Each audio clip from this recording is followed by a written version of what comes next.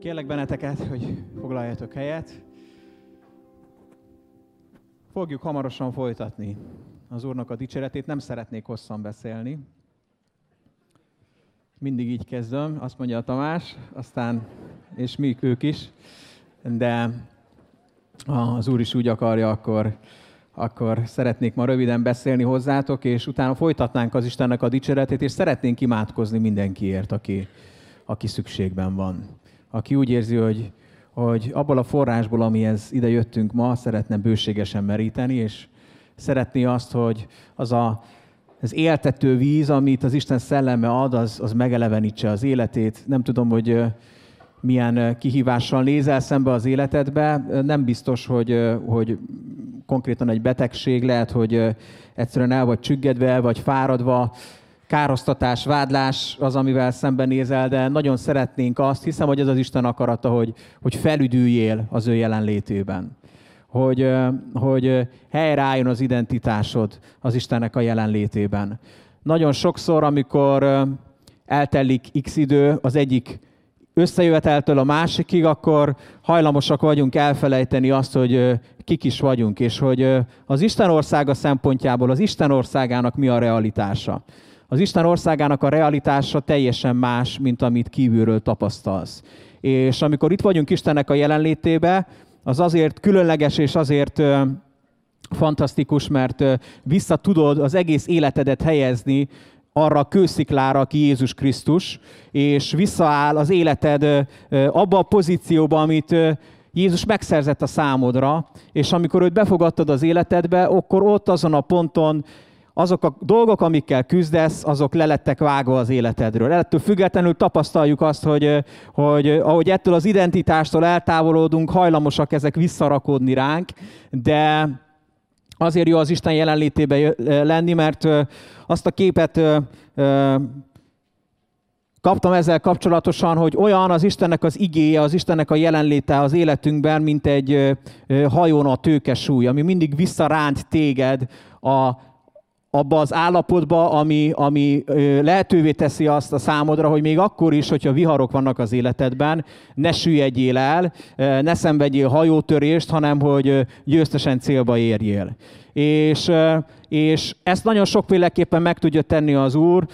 Hiszünk az ige hirdetésnek a bolondságában, hogy ahogy hallgatod az Istennek az igéjét, akkor Isten szól hozzád személyesen, és ahogy mondja ezt Jézus is, elég, Jézusnak az a bizonyos szolga, vagy katona, hogy elég, ha egy szót szólsz, és meggyógyul az én szolgám. Sokszor elég, hogyha az egész prédikációból, ami elhangzik, csak egyetlen szót Isten bele helyez a szívedbe, és lehet, hogy már nem is fogod hallani a többit, de az egy szó az egész életedet megváltoztatja. Azt a helyzetet, amiben benne vagy. Mert benne van az Istennek a személyes kinyilatkoztatása számodra, de hiszünk abban is, hogy nagy ereje van az igaz emberek buzgó könyörgésének, és hiszük azt is, hogy van értelme annak, hogy egymásért imádkozzunk, úgyhogy egy dolog biztos, hogy az Isten segíteni akar. Én szeretném folytatni azokat az üzeneteket, amik az elmúlt alkalmakon elhangzottak, részben amiről Feri beszélt, részben amiről az Ervin beszélt. Talán emlékeztek rá, hogy Feri a kárhoztatásról beszélt, és egy nagyon fontos dolgot megállapítottunk, hogy Isten nem kárhoztat. És hogyha Isten nem kárhoztat téged, és hogy mennyire így van, ezt csak szeretném idézni nektek a római levélből, a 8. fejezetnek a 33. versét, ami úgy szól, hogy kivádolhatja azokat, akiket Isten kiválasztott. Senki. Senki nem vádolhatja azokat, akik Isten kiválasztott. Hányan hiszitek azt, ki vagy az, aki elhiszed, hogy Isten téged kiválasztott arra, hogy az ő gyereke legyél?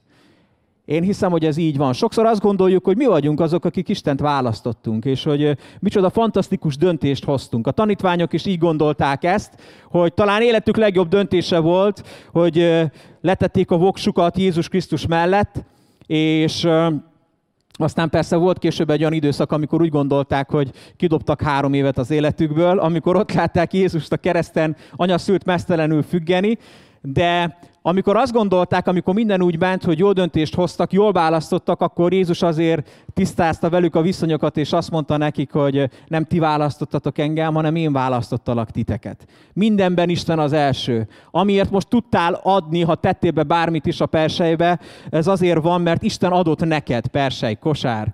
Szóval a kosárba ez azért van, mert Istentől kaptál, és van miből adnod. És ez egy fantasztikus körforgás, hogy az Isten ad neked, te visszaadod az Istennek, és az Isten még többet ad neked. De ez nem csak az anyagiakkal van így. Ez így van az identitásoddal, így van azzal, hogy Isten előbb szeretett téged, mint ahogy te tudtad szeretni őt, és ahogy Isten az ő szeretetével eltalál, és utána te viszont szereted őt, utána még többet át tudsz venni az Istennek a szeretetéből, és ez így növekedik folyamatosan, és ez az Isten országának a növekedése az életünkben. Szóval azt mondja itt az ige, hogyha te tudod magadról, hogy Isten kiválasztott, akkor tudnod kell, hogy akkor nincsen senki, aki vádolhatna téged. Nincsen senki, aki kárhoztathatna téged. Akkor ki ítélhetné el őket? Talán Krisztus Jézus, hiszen ő nem csak meghalt, de fel is támadt értünk, most pedig az Atya jobb oldalán ül, és közben jár értünk az Atyánál. Ennek fényében el tudod azt képzelni, hogy az Isten haragszik rád. Jézusnak annyira fontos volt, hogy a bűneid félretolassanak az útból, hogy azonosult a bűneiddel, magadra vette a kereszten. És még most is ott az Atyánál érted közben jár. Azon gondolkodtam, hogy miért van erre szükség, hogy közben járjon értünk az Atyánál. Az Isten még mindig haragszik ránk, vajon? És szüksége van az Atyának arról, hogy Jézus ott győzködje őt ott, hogy de hát szeresd már ezt az embert, hát meghaltam a bűneiért. Nem gondolnám, hogy így lenne. Az egész új szövetség arról szól, ahogyan Isten szeret téged. Nem arról szól, ahogyan te szereted az Istent, hanem arról szól, ahogyan Isten szeret téged. Azt mondja János, ugye ebben a nagyon jól ismert igeversben, hogy mert úgy szerette Isten a világot, hogy az egyszülött fiát adta, hogy aki hisz benne, az ne vesszen el, hanem örök élete legyen. Mert nem azért jött a fiú, hogy kárhoztassa a világot, hanem azért, hogy megigazítsa a világot, hogy igazak legyünk az Istennek a szemében. És amikor ez a gyönyörű igevers összefoglalja az új szövetségnek a lényegét, az örömhírnek, az evangéliumnak a lényegét, akkor ez nem arról szól, hogy úgy szerette az ember az Istent, hanem arról szól, hogy úgy szerette Isten az embert. És ez az, ami az én életemet is, és a te életedet is meg tudja változtatni. Egyszerűen, ha Isten ennyire szeret bennünket, és Jézus értünk meghalt, akkor tudnod kell, hogyha károsztatás és vádlás van az életedben, akkor egy biztos, hogy annak a forrása nem Istentől származik. Ezzel együtt szinte sokszor kitapintható, mint talán most is, hogy sokan küzdötök vádlásokkal és károsztatásokkal. És gondolkodtam ezen, hogy jön be ez az embernek az életébe. És az igazság az, hogy leginkább a károsztatás és a vádlás az érzelmeinken keresztül támad meg bennünket. Valami jön kívülről, és akkor az érzelmeidre hat, és már azonosulsz vele, és azt hiszed, hogy az belőled származik, vagy valami nem úgy sikerült, lehet, hogy beteg vagy, és nem érted, hogy miért nem gyógyulsz még meg, és elkezdesz kutakodni, keresni, hogy mi lehet az oka, hogy még mindig nem gyógyultál meg, és a kárhoztatás és a vádlás tud növekedni az embernek az életén, de egészen biztos lehetsz abban, hogy a kárhoztatásnak a forrása az nem Isten, az nem Jézus, és nem a Szent Szellem. A Szent Szellem egy forrás, de a Szent Szellem az egy másik forrás. És erről beszélt a múlt alkalommal az Ervin, hogyha még esetleg nem hallgattátok meg, vagy nem voltatok itt, akkor nagyon ajánlom a figyelmetekbe. Én nem voltam itt, ezért meghallgattam a múlt héten, és remélem, hogy hozzám hasonlóan ti is nagyon sokat imádkoztatok nyelveken az elmúlt héten. Hozzám szólt ez az üzenet, és talán életemben nem szóltam annyit nyelveken, imádkoztam annyit nyelveken, mint az elmúlt héten, és hihetetlen nagy áldás. És nagyon bátorítalak benneteket, hogy használjátok ezt a dolgot, mert a Szent Szellem az benned egy forrás. És a Szent Szellemről azt mondja a korintusi levél, hogy a Szent Szellem azt a szolgálatot végzi bennünk, hogy az Isten előtt igazzá tesz bennünket. Sőt, a mi szellemünkkel együtt tanúskodik arról, hogy az Isten gyermekei vagyunk. És tudod, amikor a kárhoztatások, vádlások, a problémák, amiket látsz magad körül, szembe jönnek veled, akkor nagyon fontos az, hogy ne ezekkel foglalkozzál, és ne ezeket akard rendbe tenni, lokalizálni és kivágni az életedből, hanem engedd, hogy ez a forrás fölfakadjon benned és folyjon benned. Ha van egy pohárban koszos víz, akkor azzal nem sokra mész, hogyha elkezded kimeregetni belőle a koszos vizet. A legjobb dolog, még hogyha szennyeződés is van benne, a legjobb dolog, amit tehetsz, hogy elkezded beleönteni a tiszta vizet. És minél több lesz benne a tiszta víz, annál inkább ki fog tisztulni a pohárnak a tartalma. És az Isten sem azt szeretné, hogy a problémáidra fókuszálj, hogy azokkal foglalkozzál, hanem foglalkozzál azzal a Szent Szellemmel, aki benned van. És amikor átadod magad a Szent Szellem munkájának, engeded azt, hogy a Szent Szellem átmosson téged, akkor egyszerűen azt fogod tapasztalni, hogy minden megváltozik az életedben. Na, ezt szeretném egy kicsit részletesebben elmondani, és néhány igével alátámasztani. És a mai üzenetnek az a címe éppen ezért, hogy nézd a láthatatlant, és rögtön ez egy elég ellentmondásos dolog, igaz? Hogy mit nézzek azon, amit nem lehet látni. De mindjárt fogjuk látni azt a Bibliából, hogy mennyire fontos az, hogy a láthatatra tekintsünk. Hányan vagytok olyanok, akik személyesen láttátok azt a saját szemeitekkel, ahogyan Jézus keresztre feszítették, és ahogyan ő szenvedett a kereszten. Egyikünk sem volt a szemtanúja ennek. Akik írták ezt a könyvet, a Bibliát, ők személyesen találkoztak Jézus Krisztussal. Ennek ellenére hányan vagytok, akik elhiszitek, hogy Jézus szenvedett értetek a kereszten? Én ezt elhiszem. Meg vagyok erről győződve. A lelki, szellemi szemeimmel látom a láthatatlant. És hogy énekeltük ezt a dalt, hogy helyettem szenvedett, akkor arra gondoltam, hogy mennyire egyszerű ez. Lehet, hogy most szenvedsz, vannak fájdalmaid. Most ebben a pillanatban is gyötrődsz. És ha megérted azt, hogy mit jelent azt, hogy látod a láthatatlant, hogy Jézus helyetted szenvedett. Ha Jézus szenvedett helyetted, akkor ez mit jelent? Azt jelenti, hogy neked már nem kell szenvedni. Ő nem azért vette magadra a betegségeidet, hogy miután átvette egy ideig, vitte helyetted, utána szépen így visszarakja rád. Hanem ő helyettünk szenvedett. Ő helyettünk hordozta a betegségeket. Ő helyettünk hordozta el az ítéletet. Ő helyettünk lett átokká, azért, hogy mi szentek legyünk, tiszták legyünk, áldottak legyünk, egészségesek legyünk, hogy szabad emberek legyünk. Őt azért kötözték meg, azért korlátozták a szabadságát, hogy te szabad ember lehessél. És nagyon fontos, hogy ezekre a láthatatlan dolgokra nézzünk, és ne arra, amit pillanatnyilag tapasztalunk az életünkben.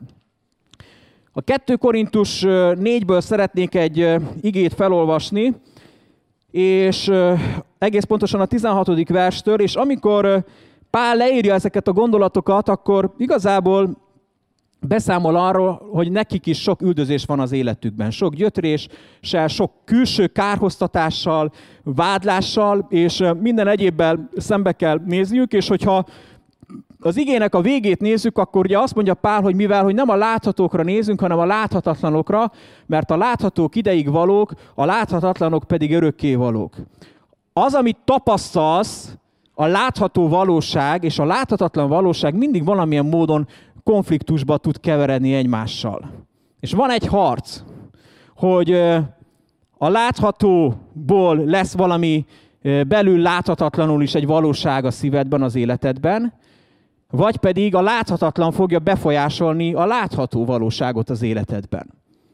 És igazából az, hogy melyik kerekedik fölül, az rajtad múlik. De tudnod kell egy nagyon fontos dolgot, hogy azt mondja a Biblia, hogy a láthatatlan az sokkal erősebb, mint amit kívül tapasztalsz.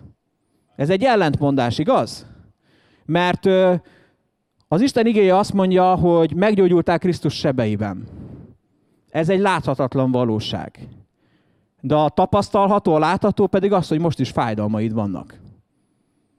És most egyáltalán nem azt érzed, hogy a láthatatlan erősebb lenne, mint az, amit most tapasztalsz. De mégis az Isten beszéde azt mondja, hogy a láthatatlan az hatalmasabb. És hogyha ezt el tudod fogadni, és el tudod hinni, és erre oda tudsz figyelni, akkor azt fogod megtapasztalni, hogy a láthatatlan dolgok, a látható dolgokat is az életedben meg fogják változtatni, és befolyásolni fogják. A kérdés az az, hogy minek engedsz, hogy mire figyelsz. Mit engedsz meg magadnak, hogy mi legyen az, ami befolyásol téged. A pillanatnyi szenvedésed, a pillanatnyi érzelmeid, a hangulatod, amiben most vagy pedig engeded, hogy az Isten láthatatlan valósága, igazsága kezdjen el munkálkodni az életedben. Azt mondja itt Pál ezen a helyen, hogy azért nem csüggedünk, sőt, ha a mi külső emberünk megromlik is, a belső mindazonáltal napról napra újul, mert a mi pillanatnyi könnyű szenvedésünk igen nagy örök dicsőséget szerez nekünk. Emlékeztek talán erre a csüggedni szóra, olvastuk az elején a Zsoltárt, ami azt mondja, hogy Dávid úgy kívánkozik az Istenhez, mint a szarvas a forráshoz. Az Isten egy forrás az embernek az életében. Egy forrás, amiből éltető víz jön. A Szent Szellem egy forrás benned, ami életre kelt. És Dávid elkeseredett helyzetben van, és azt mondja, hogy már oda akarok menni a forráshoz, hogy végre helyreálljak. De nagyon nagy külső nyomások nehezednek rá. És akkor azt mondja magának, hogy miért csüggedsz el én lelkem? Majd el fogjuk talán énekelni a végén ezt a dalt, hogy mint szarvas a hűs vízforrása, úgy szomjazik a lelkem rád. Vágyódom az élő Isten után. Miért csüggedsz el én lelkem? Bízál Istenben, mert ő meg fog téged szabadítani, és hálát fogsz adni az ő szabadításáért. És Dávid is fölteszi magának ezt a kérdést, hogy miért csüggedsz el én lelkem? És Dávid valamit érzett a szellemében, hogy kell lennie egy forrásnak. Talán meg is tapasztalta többször ezt, mert ő tudta, hogy az Isten jelenléte mennyire fontos. És ő szeretett az Istennek a jelenlétében lenni. De azt gondolom, hogy ez, amit Dávid leír ebben a Zsoltárban, amit megénekel, az igazából egy profétai kijelentés arról, hogy nekünk már van egy forrásunk. És ezért Pál már nem azt mondja itt a korintusi levében, hogy miért csüggedsz el én lelkem, hanem azt mondja magának, hogy azért nem csüggedünk. És ez nagyon fontos dolog, hogy ne add át magad a csüggedésnek. Megnéztem, hogy mit jelent ez a csüggedni kifejezés, és egy kicsit komplex lesz, ahogy megfogalmazom, és talán túlságosan is megpróbálom megmagyarázni ezt a szót, de szerintem fontos az, hogy megértsd, hogy miről is van itt szó. Talán úgy lehetne fordítani, hogy mi történik azzal, aki elcsügged, hogy kívülről rád nehezedik egy olyan életérzés, vagy a tapasztalatok, amikkel találkozol, a szenvedésed, a külső szenvedés, ami Pál is keresztül ment, az be akar téged gyűrni, hogy te hitvány vagy, rossz vagy, alkalmatlan vagy, értéktelen vagy, és amikor elkezdesz csüggedni, akkor elkezdesz engedni ennek a nyomásnak, és föladod az ellenállást, belefáradsz ebbe a gyötrésbe, ami kívülről nehezedik rád, és engeded, hogy ami kívülről jön, az belőle kerüljön, és hogyha ezt megteszed, akkor elestél. De azt mondja Pál, hogyha te Krisztusban vagy, akkor neked már nem kell csüggedned. Van vagy olyan forrás belül, ami belülről kifelé megváltoztatja a dolgokat. Az Ervin beszélt a múlt alkalommal a nyelveken szólásról, a nyelveken való imádkozásról. És eddig is szóltam nyelveken, és használtam ezt a fantasztikus ajándékot, de az elmúlt héten tényleg, hogy még inkább hitre jutottam benne, még inkább elkezdtem ezt használni.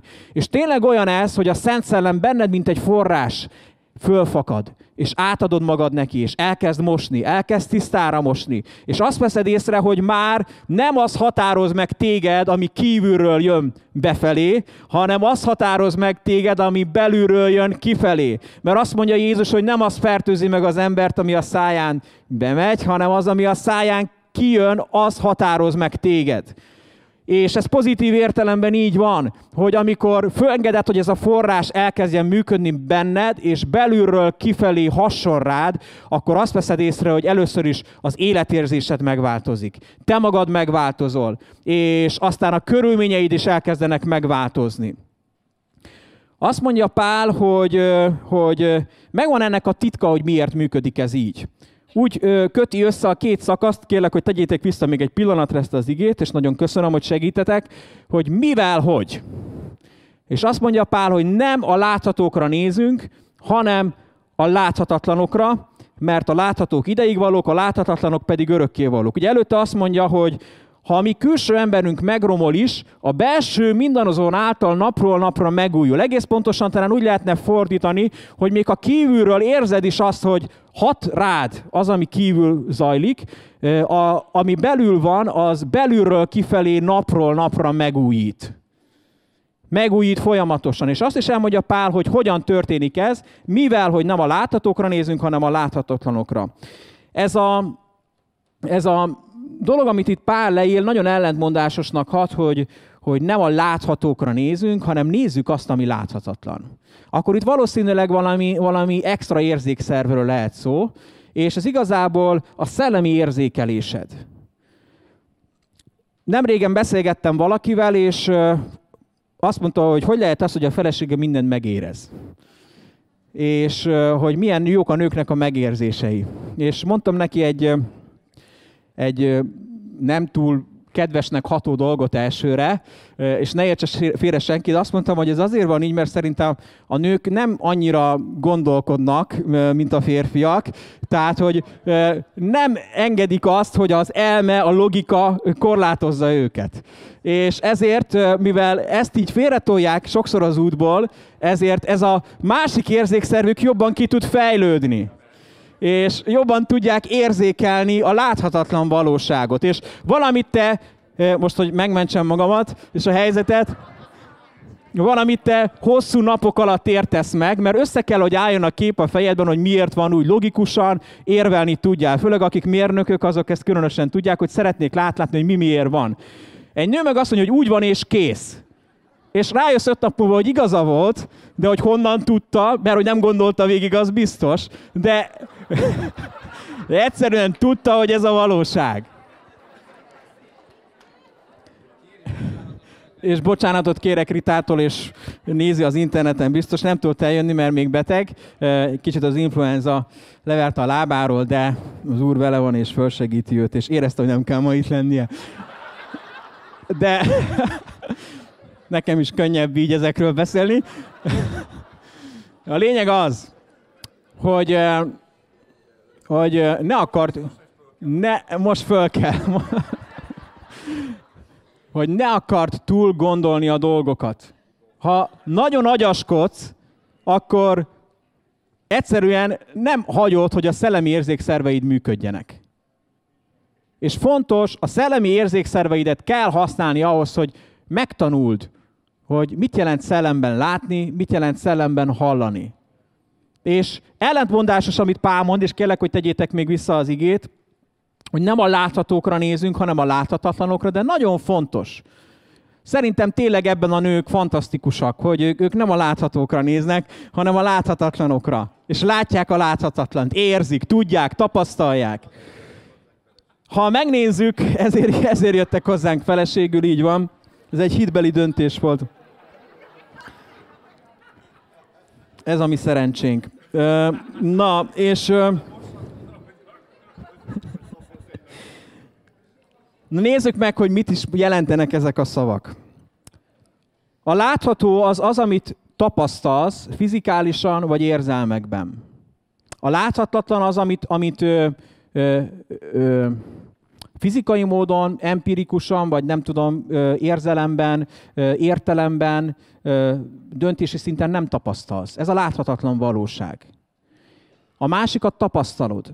És az, amit itt úgy mond a Biblia, hogy nézünk, az a skopeo szó, amit biztos ismerős számotokra a mikroszkópból, ami nem egyszerűen csak azt jelenti, hogy nézed, aztán jó van, ugye, mint a teremőr a múzeumban, egész nap csak bámulja a képeket. Aki ért hozzá, az máshogy nézi a képeket, az nem csak azt nézi, hogy megvan-e még a falon a kép, hanem tud benne gyönyörködni, és értékeli a művészetet, és hatással van rá.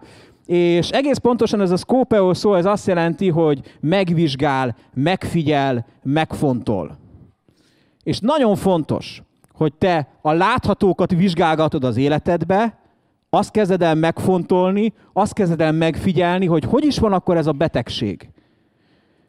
Én is beleesek ebbe a csapdába, ne értsétek félre, de van egy diagnózis, van egy betegség, és mit csinál az ember? Azonnal beüti a Google-be, és keresi, és olvasod a kommenteket, és hogy kivel mi történt, és egyszerűen érzed azt, hogy a hited fogy el, mert elkezdted megvizsgálni a láthatót. Elkezdtél foglalkozni a láthatóval, azt kezdted el megfontolni, azt helyezted be a mikroszkópod alá.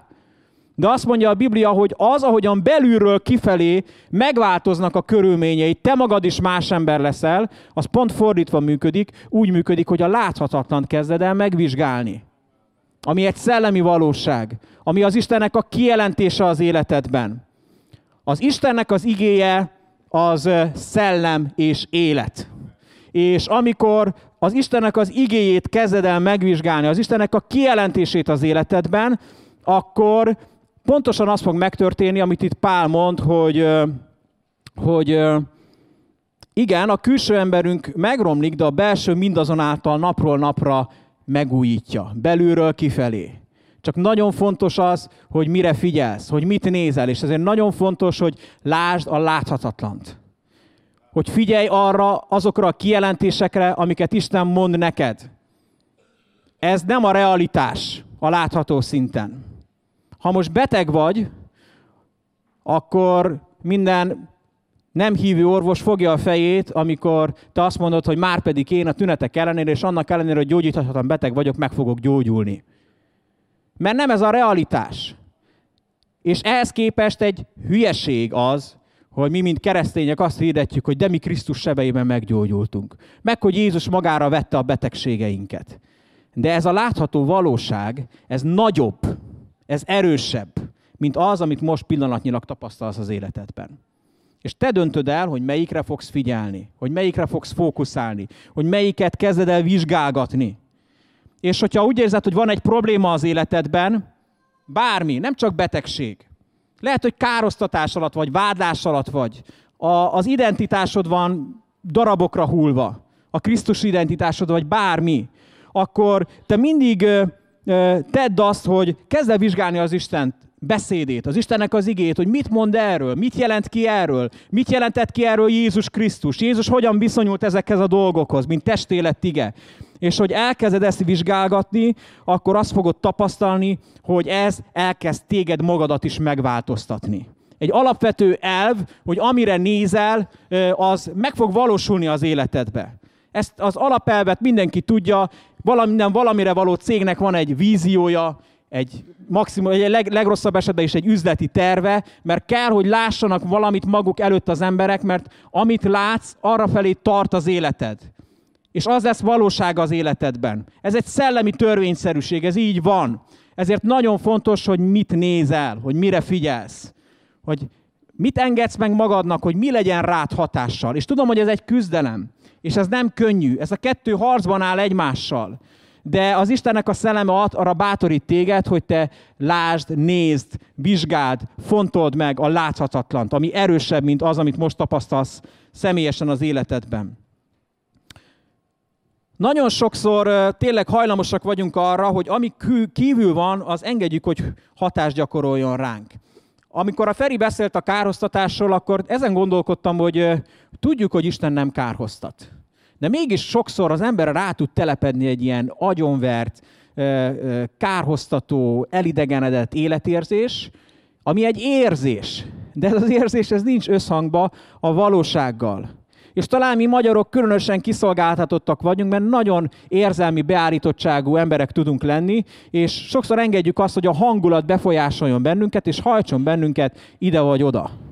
És ez nem jó. Az érzelem az nem egy tőkesúly a te életednek a hajóján. Volt egy ilyen gyerekdal régen, énekeltük, hogy életed hajóját, künd a tengeren, hullámóriások tépik szüntelen. Így kezdődött. Már nem is tudom, hogy folytatódik, de Jézus benne van a végén. És hogy a legjobb az, hogyha ő a kormányos. Nagyon szép volt. Szerettem egyébként, jó nagy hangközugrások voltak benne, kiengedhette az ember a hangját.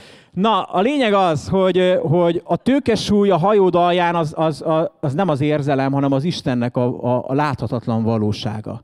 az Istennek a láthatatlan igéje, az Istennek a szelleme. És az mindig visszaránt téged a helyes irányba. Az mindig visszahelyez téged a megfelelő egyensúlyba, hogy ami kívülről jön, az ne tudjon téged tönkretenni.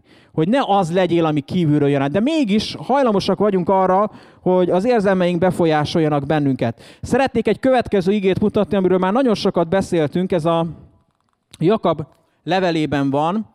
Az első résznek a 25. verse, ami úgy szól, hogy aki viszont megnézte magát a szabadság tökéletes törvényében, és kitart a megismert igazság mellett, vagyis nem felejti el, hanem tettekre váltja, amit látott, hallott és tanult, az mindenben áldott és boldog lesz.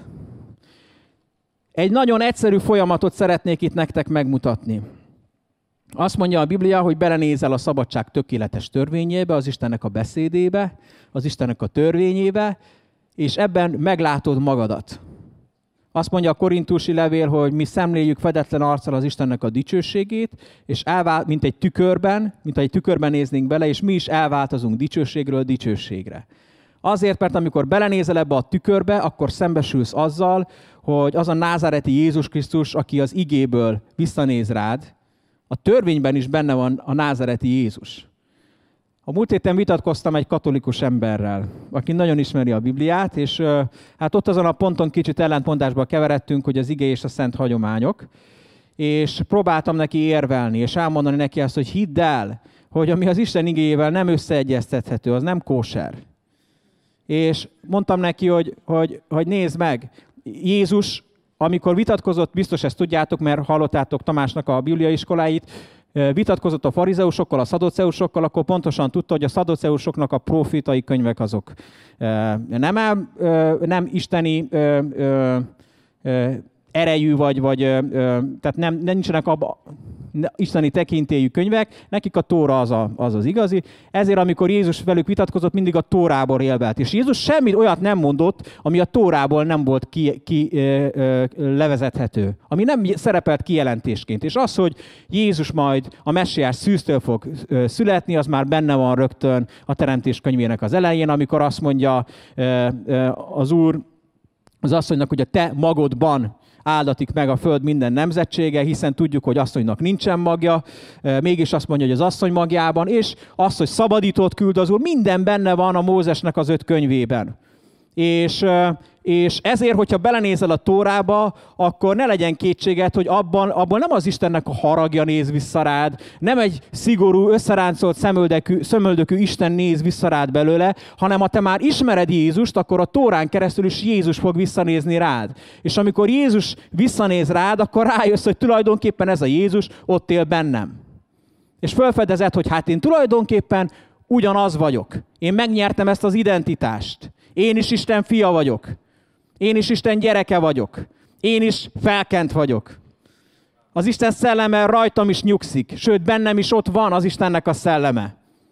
És azt mondja a Jakab, hogy ha ezt megérted, meghallod, ugye ez a szellemi kijelentésnek a lényege, hogy fölfogni a láthatatlan valóságot, meggyőződni róla, és elmész, és megcselekszed, akkor áldott és boldog leszel. Most egy nagyon fontos dologra szeretném fölhívni a figyelmeteket. Amikor visszanéz rád Jézus, lehet, hogy boldog leszel, de lehet, hogy nem. De az biztos, hogyha elmész és megcsinálod, megteszed azt, amit láttál, akkor utána boldog és áldott leszel. Ezt azért mondom el, mert nem szükségszerű, hogy amikor megismersz egy Isten igazságot, az rögtön az érzelmeidet is megváltoztassa. De ha megteszed, akkor egész biztos leszel, hogy minden körülmény, még a hangulatod is meg fog változni. A hangulat az elmegy, az nagyon hamar elszáll, de az Istennek az igéje az megmarad örökké. És teljesen mindegy, hogy mit érzel, tedd meg azt, ami benne van az Istennek az igéjében. Ez nehéz. Különösen, hogyha egy érzelmi típusú ember vagy, aki mindig arra vársz, hogy valamilyen hangulatba kerülj ahhoz, hogy valami történjen, akkor borzasztó kiszolgáltatott az életed. De ne engedd, hogy így legyen, hanem engedd azt, hogy az Isten igéjének legyen kiszolgáltatva az életed. És az érzelmi világodat is helyre fogja állítani, és meg fogja gyógyítani. Én is egy érzelmi beállítottságú ember vagyok, és sokszor úgy érzem, különösen amikor van egy olyan feladat, amit nagyon nem akarok megcsinálni, mit tudom én, a spejzet kell kitakarítani, vagy ilyesmi, akkor napokig úgy próbálom magam kurblizni, hogy rávegyem magam arra. Aztán amikor végre elkezdem csinálni, és a végén kész van, akkor azt mondom, hogy de hülye vagyok, hogy nem csináltam meg. Még élveztem is, és milyen jó, hogy most rend van és tisztaság van. Ez csak egy apró pitiáner dolog. Ennél sokkal nagyobb léptékű dolgok vannak az életünkben, és sokkal pontosabb, hogy az Isten igéje nem csak azt jelenti ki neked, hogy takarítsd ki a spejzet, hanem az Isten igéje azt is kijelenti neked, hogy ne engedd, hogy a depresszió lenyomjon téged, ne engedd, hogy haragudjál a te testvéredre, ne engedd azt, hogy a betegség uralkodjon rajtad, ne engedd azt, hogy bárki kidumáljon téged a krisztusi identitásodból, hanem tegyél úgy, ahogyan az Isten igéjében látod. Én, amikor fiatal keresztény voltam, talán még fokozottabban ki voltam szolgáltatva az érzelmeknek, mint talán minden kamasz, de én különösen, ugye egyébként is művészeti iskolába jártam, és az édesapám is azt mondta, hogy Attila, te egy igazi művészlélek vagy, és mindig fölhívta rá figyelmemet, hogy Attila, az ábrándozás az életnek a megrontója, mert napokig tudtam csak ábrándozni. Egy ilyen érzelmi beállítottságú ember voltam, és én nem éreztem úgy, hogy az Isten szeret engem. Nem éreztem. Ehelyett mindig kárhoztatást és vádlást éreztem. Nem az Isten igéjéből építettem föl magamat, hanem abból, hogy mi jön kívülről. Hogy valaki hogy nézett rám, hogy valaki azt mondta, hogy te egy semmire kellő vagy valaki azt mondta, mondjuk pont az ördög emlékeztetett rá, hogy miért gondolod azt, hogy az Isten fia vagy, amikor most is elestél ebben és ebben a bűnben. Na, ez például egy nagy ellentmondás, igaz? Hogy miután bemerítkeztem, utána is megmaradtak bűnök az életemben. És akkor mit mondott az ördög? Na, akkor most mi van? Tegnap voltam egy tradicionális jellegű gyülekezetben szolgálni, és elmondtam az életbizonyságomat, és utána több fiatallal beszélgettem, és azt mondták, hogy hát ugyanazon mentünk keresztül, mint te. És azt mondta valaki, hogy az volt a baj, miután bemerítkeztem, még rosszabb lett az állapotom, mint előtte volt.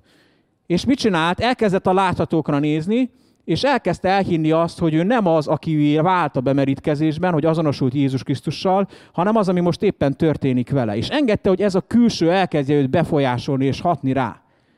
És én is ilyen típusú ember voltam, és az érzelmeim befolyásoltak. És akkor adott az Isten egy kijelentést, pont a Jakab alapján, ami egyszerű volt, és csak annyi volt, hogy nem az van a Bibliában, hogy a hit halott érzelmek nélkül, hanem az, hogy a hit halott cselekedetek nélkül. És azért fontos megérteni, mert az Isten igéje az egy szellemi valóság, az nem elsősorban érzelem, az nem elsősorban intellektuális információ, az elsősorban nem a te döntésed, hanem az Istennek a munkája, amit az Isten szava fölfakaszt benned, az az életedben. És nagyon-nagyon fontos az, hogy te mire nézel, hogy mit figyelsz. Hogy mi az, amit megfontolsz, mi az, ami alapján cselekszel. És hidd el, hogyha ezt megteszed, elfogadod, és megkezded megcselekedni, amit láttál, akkor az érzelmeid is fogják ezt követni. Egy nagy kérdés, hogy ha beszélünk, az cselekedetnek számít-e vagy sem. Mert ugye van az a példa a Bibliában, amikor Jézus elmondja, hogy volt a gazdának 2 fia, az egyik azt mondta, hogy elmegyek és megcsinálom a munkát, és nem tette meg, a másik azt mondta, hogy nem megy el, de végül megtette. Én végül arra jutottam, hogy a beszéd is a hitnek a megnyilvánulása. A beszéd is egy cselekedet. És ez egy nagyon fontos dolog. Az Ervin erről rengeteget beszélt múlt alkalommal, és én is szeretném nektek idézni a Jakab apostol leveléből a 3. rész 4. és 5. versét. Kérlek benneteket, hogy tegyük ki ezt az igét, tehát a Jakab 3, 4, 5. Ami úgy szól, hogy íme a hajókat, bármilyen nagyok is, és bármilyen erős szelek hajtják is őket, egy egész kis kormányrúddal oda lehet irányítani, ahová a kormányos akarja. Ugyanígy a nyelv is. Milyen kicsi testrész, mégis nagy dolgokkal kérkedik. Íme egy parányi tűz milyen nagy erdőt felgyújthat. Nagyon fontos az, hogy mit beszélsz. Mi magyarok, ahogy hallottuk is, nem olyanok vagyunk, mint a csehek. Jó lenne csehül érezni magunkat néha, mert akkor nem panaszkodnánk annyit, hanem kritikusak lennénk, és humorosan kritikusak, ami egy jó dolog. Mert a vidám szív a legjobb orvosság egyébként. És nagyon hamar át tudjuk magunkat adni, hogy elkezdjük, tehát hogy történik a fókuszálás? Először is nagyon fontos, hogy mind gondolkodsz.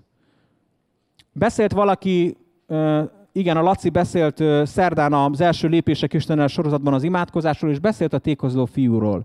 És nézzétek meg, hogy neki is hogy kezdődött a fordulat az életében. Ott ült, vagy térdelt, vagy feküdt, vagy hasalt, vagy nem tudom, a vájú mellett, és azt mondja, hogy megemlékezett arról, hogy mi van az Atya házában.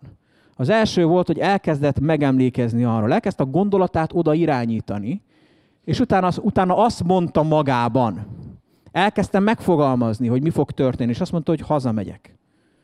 És nagyon fontos hogy a láthatókra fókuszálsz, az abban, vagy a láthatatlanokra, az abban is megjelenik, hogy miről beszélsz. Olyan a nyelv, mint egy slag, mint egy tömlő, mint egy szivattyú, ami föl tudja belőled hozni a szívednek a tartalmát. A te felelősséged az, hogy hova csatlakoztatod a nyelvedet, mint tömlőt.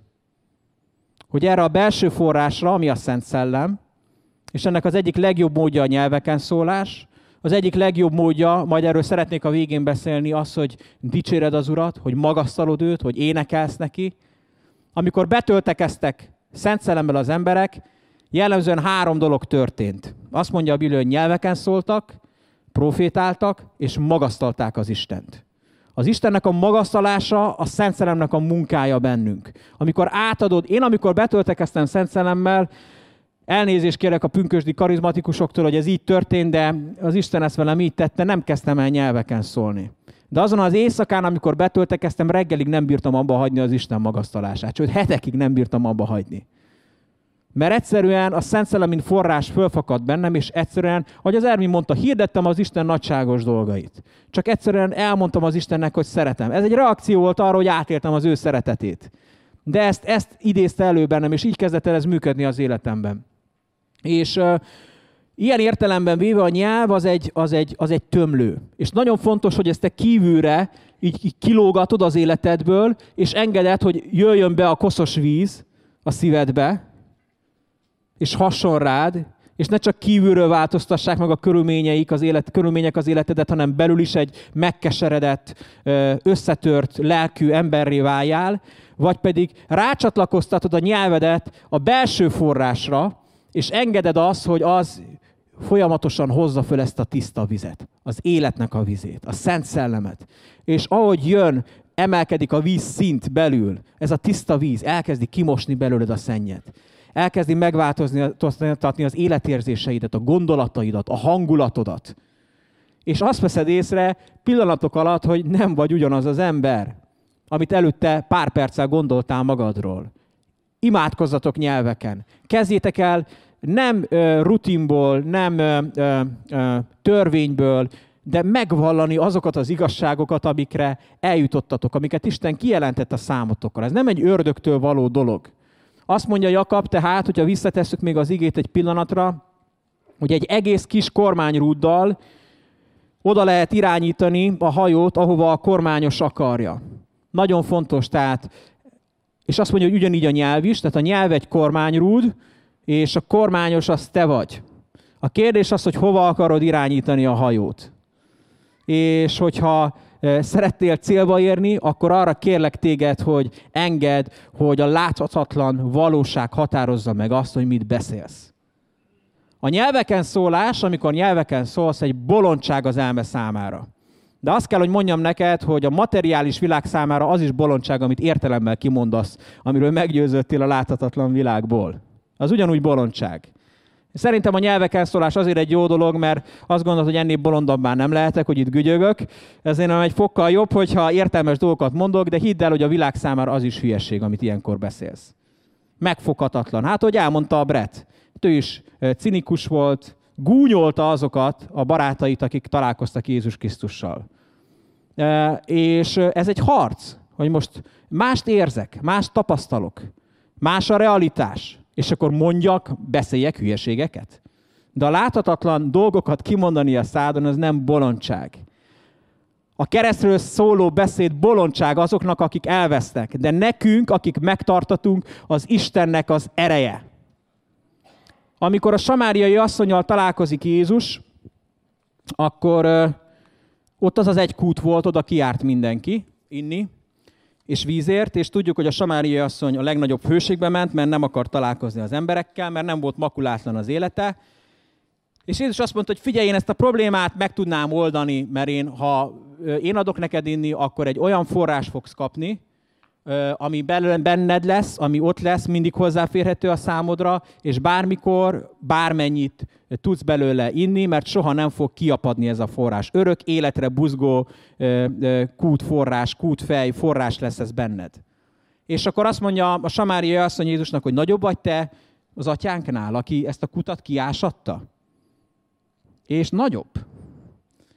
Jákob tudott kutakat ásni, de azt mondja Jézus, és szeretném, ha ezt az igét is kitennénk, a János 7:38-39-ben, ha hallotok, hogy aki hisz én bennem, tehát János 7:38-39, kérlek, hogy tegyétek ki ezt az igét, aki hisz én bennem, ahogy az írás mondta, annak a belsejéből élő víz folyamai ömlenek. Ez pedig a Szent Szellemről mondta, akit a benne hívők fognak kapni. Egyetlen egy feltétele van annak, hogy ez a forrás, ami mindent megváltoztat az életedben, elkezdjen működni, fölfogadjon benned. Az, hogyha hiszel Jézusban. Ennyi. Hinned kell Jézus Krisztusban. Nem neked kell a kutat kiásni, nem kell ezért megdolgoznod, nem kell beiratkoznod egy kútásó tanfolyamra, hanem egy dolog a fontos, hogy higgyél Jézus Krisztusban. Ha hiszel Jézus Krisztusban, akkor az a jó hírem van a számodra, hogy ez a forrás ott van benned. És minél többet mersz ebből a forrásból, annál több víz fog belőle jönni. Minél többet mernek egy kútból, annál több víz lesz benne. Annál szebb lesz a vize, annál tisztább lesz a vize. És nagyon fontos, hogy fedezd fel ezt a valóságot az életedben. Hogy ott van benned ez a forrás. Amikor Jézus elmondja, hogy az ünnep utolsó nagy napján, hogy aki szomjúhozik, akinek szükség van az életeiben, az jöjjön én hozzám és igyek. És azt mondja, hogy aki hisz én bennem, ahogy az írás mondta, annak a belsejéből élő víz folyamai ömlenek. Ha felfigyeltem erre, érdekes, hogy csak 41 évesen jut el ide az ember, hogy azt mondja, hogy ahogy az írás mondja. És akkor megnéztem, hogy mit mond az írás, hogy mire utal itt Jézus, melyik ószövetségi igére. És az Ézsaiás 58:11-et jellemzően ezt nevezik meg a bibliatanítók, ami úgy szól, hogy az Úr vezet majd szüntelen. Kopár földön is jól tart téged, és csontjaidat megerősíti. Olyan leszel, mint a jól öntözett kert, mint a forrás, amelyből nem fogy ki a víz. És ez vagy te. Ott van benned ez a láthatatlan forrás. Még akkor is, hogyha kívül inség van, téged nem az fog meghatározni, nem az, hogy belül van egy forrás. Elolvasom még egyszer, mert gyönyörű. Azt mondja, hogy szüntelen vezet. A kopár földön, amikor aszályban, amikor inség van, akkor is jól tart téged. A csontjaidat megerősíti. Van itt bárki, akinek vannak fájdalmai a csontjaiban, bármi megtámadta a csontjaidat konkrétan, akkor szól hozzád az Úr, hogy benned van az a forrás, ami még a csontjaidat is meg fogja erősíteni. Olyan leszel, mint a jól öntözött kert, mint a forrás, amiből nem fogy ki a víz. Nem kell, hogy kiapadjon az életed, nem kell, hogy kiégett legyél, hanem egyszerűen csak használd ezt a forrást, ami ott van belül benned. Ezt a forrást nagyon sokféleképpen lehet működtetni, ennek az egyik legjobb formája az, amiről Ervin beszélt, hogy nyelveken szólsz. Nagyon fontos, hogy az Isten igéjét megvalljad, hogy ez a láthatatlan igazság, valóság kijöjjön a szádon keresztül. És nagyon fontos, hogy dicsérd az Istent. Amikor az ember bajba kerül, akkor hajlamos arra, hogy valahogy az érzelmi világát megváltoztassa, és akkor vannak, akik ilyenkor tudatmódosító szerekhez nyúlnak. Az emberek többsége nem azért alkoholista vagy kábítószeres, bár ez idő után függőséget okoz, mert önmagában ez vonzaná, hanem azért, mert sokan azért kezdenek el inni, mert van egy olyan probléma az életükben, amit nem tudnak földolgozni. És szeretnének egy más valóságba átkerülni. Egy láthatatlan valóságba, ami nem a realitás. Az, aki részeg, az nem érzékeli a realitást. És sokan azt mondják, hogy rossz kiózanodni, mert rossz visszazuhanni a realitásba. Azt mondja erre Pál, hogy ne részegedjetek meg bortól, hanem inkább teljesedjetek be Szent Szellemmel. Mert a Szent Szellem nem csak a tudatodat fogja módosítani, és nem csak a hangulatodat változtatja meg, hanem az életedet is megváltoztatja. Azon keresztül a körülményeid is megváltoznak.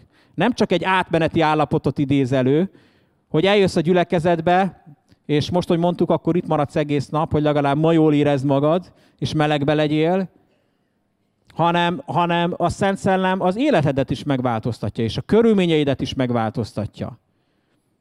És felépít téged, ahogy mondta az Ervin, felépít nem csak a lelkedet és a szellemedet, vagy nem csak a szellemedet, hanem a lelkedet és a testedet és az egész életedet. És úgy folytatja ott az ige, hogy hanem inkább teljesedjetek be Szent Szellemmel, énekelve zsoltárokat, himnuszokat és szellemi énekeket. És egy kijelentést még ezzel nem készültem, de szeretnék nektek elmondani a végén, és utána fogunk énekelni az Úrnak. Tegnap mentem vidékre szolgálni egy gyülekezetbe, egy gyülekezetnek a dicsőítő csapatával töltöttünk együtt egy délutánt, aztán este a fiatalokkal, ahol a dicsőítésről kellett tanítanom délután, és fölbuzduló Ervin tanításán egész úton nyelveken imádkoztam, és közben dicséreteket hallgattam. És egyszer csak azt vettem észre, hogy olyan gondolataim vannak, amik előtte még nem voltak ott. Hogy bár agyaltam, hogy fogom elmondani az üzenetet, meg átadni, és egyszerűen folyamatosan a Szent Szellem adta a kijelentéseket. És énekeltem az Úrnak nyelveken is. És akkor jött egy kijelentés, hogy te Attila, kinek szoktál énekelni? És így gondoltam, hogy hát igen, mondjuk a gyerekeimnek énekeltem kiskorukba. Van, aki még mondjuk a feleségének és a mennyasszonyának énekel mondjuk egyet az esküvőn. De ez nem egy olyan általános dolog. Ha valakinek énekelsz, úgy kiöntöd a szívedet neki dalban, az valami olyan intimitást feltételez, az egy olyan kapcsolat. Most képzeld el azt a képet, hogy ott van az édesapa vagy az édesanyja, aki ringatja a gyerekét és énekel neki. Én énekeltem sokat a gyerekeimnek, amikor kicsik voltak. Vagy amikor már nagyobbak voltak is, esetleg oda volt egy-két ilyen esti dal, amit elénekeltünk. És ez egy gyönyörű dolog, ha belegondolsz, és milyen szánalmas, hogy a kereszténység ezt elalacsonyította azzá, hogy ide jövünk, és akkor itt most így rendesen vigyázva állva énekelünk az Istennek. Holott ebben egy olyan intimitás van. És amikor a szellemi énekek kijönnek belőled, ez valami gyönyörű.